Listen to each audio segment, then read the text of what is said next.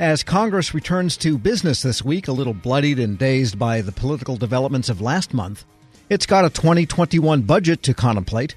For this and what else is on the agenda, WTOP Capitol Hill correspondent Mitchell Miller. Mitchell, good to have you on. Good to be here. For your maiden voyage here on Federal News Network. Let's get right to the budget work. The president has released his budget proposal. We heard the usual salvos against it from the outside, but now they're back in town. What can we expect? The president's nearly $5 trillion budget will be poured over by lawmakers in various committees, of course, many of them already saying that it's dead on arrival. This seems to be a tradition here in Washington. Democrats complaining it cuts too deeply into domestic social programs. Republicans largely hailing the budget as an effort to improve management of federal dollars. One area that will, again, no doubt get a lot of attention is the Department of Homeland Security budget. It's essentially flat, but it includes the lightning rod known as the president's border wall. Senate and House Appropriations Committees will be holding hearings on Tuesday and Wednesday, with Acting Homeland Security Director Chad Wolf scheduled to testify before the House panel. The president has proposed $2 billion for the wall, which is actually less than the $5 billion proposed last year. But the Pentagon has already announced that nearly $4 billion will be diverted to the wall and border security. Democrats and Republicans have both raised some questions about that move, including the ranking Republican on the House Armed Services Committee, Texas Congressman Mac Thornberry.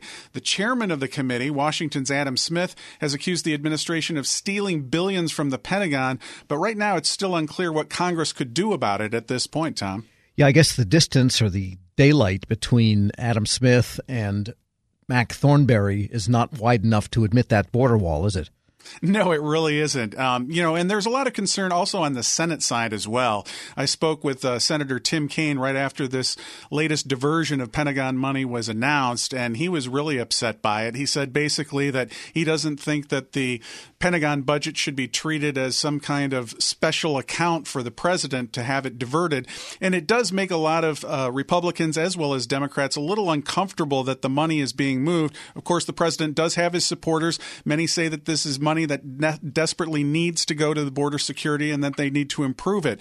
But a lot of people involved in the appropriations process, of course, they're used to the power of the purse. They want to make sure that the money that Congress handles is actually approved by Congress and that they know where the dollars are going. So we'll see what happens with this, but I can expect some more fireworks related to it. And there's another strange twist to this, and that is 2021 is the second year of a two-year budget deal between Republicans and Democrats. It kind of didn't really include the president, who has to simply go along and either sign the budgets or not. But the proposal from the White House is well below some spending caps, a little bit above some of the others. And how does that all relate and fold into this? Right. Well, it seems like there's kind of a bit of a status quo here. We had so much turmoil, as you know, related to that first year and all of the explosions related to what was going to be going on with the border wall money, whether or not it was going to be all tied up into courts. I think you're going to see a lot of behind the scenes skirmishes over this, but it won't be quite as explosive as it's been in the past. I think a lot of the appropriations committees and the people that are dealing with this money year in and year out now have a feel of how the White House is trying to handle this, and it's a little bit more status quo than it's been in the past. We're speaking with Mitchell Miller, Capitol Hill correspondent for WTOP. And let's talk about the mood in Congress. I'm always curious about that, especially after something that nobody has seen in 25 years or so, which was an impeachment episode. Are they able to even brush each other in the hall without kind of jabbing each other with their elbows? Right. There is a lot of that. There's a lot of, verbal elbowing, if you will, in the corridors of the Capitol.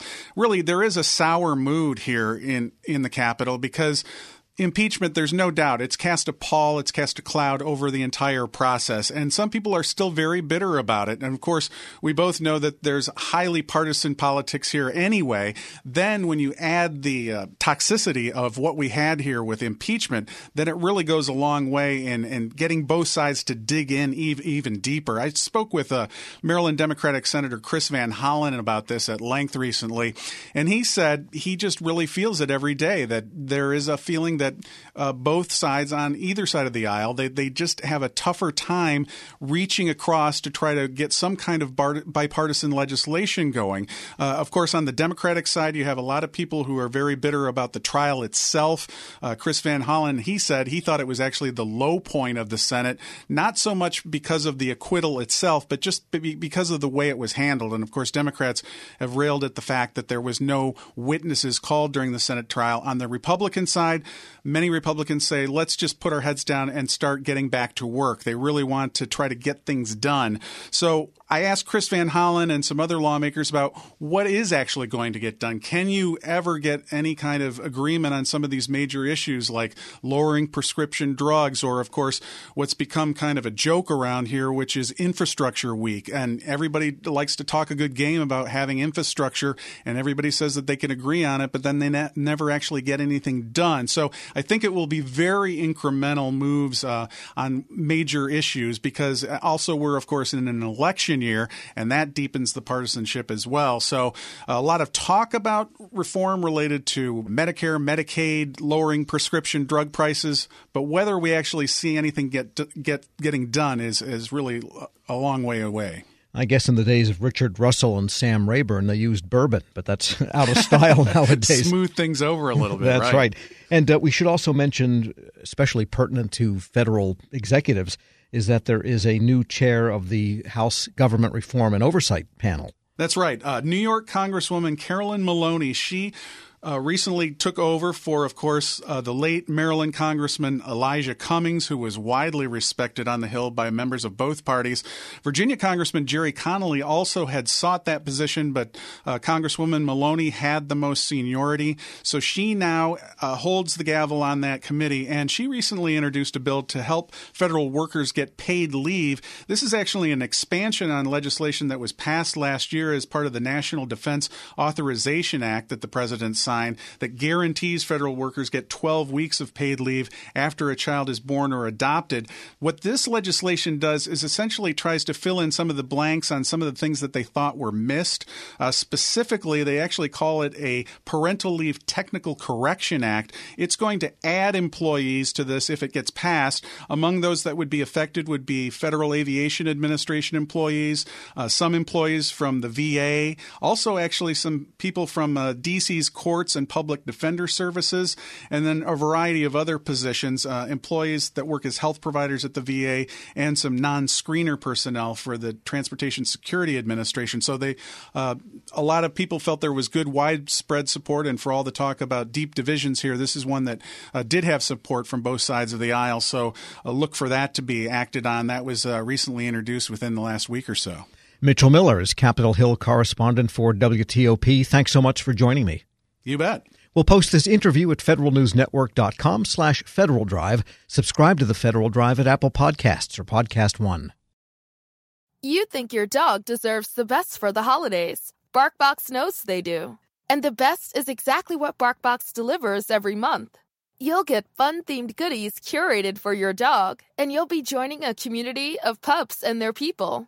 We're celebrating sugar season with a double batch of irresistible toys, treats, and chews from our Season Sweetings themed box. To start spoiling your dog and get your free upgrade, visit BarkBox.com/podcast. A financial plan isn't just about money. It's about what matters most to you, like protecting your family, supporting your community, and building a legacy for future generations.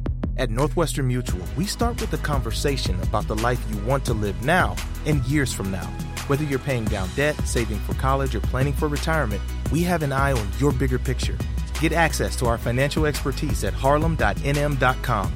The Northwestern Mutual Life Insurance Company, headquartered in Milwaukee, Wisconsin.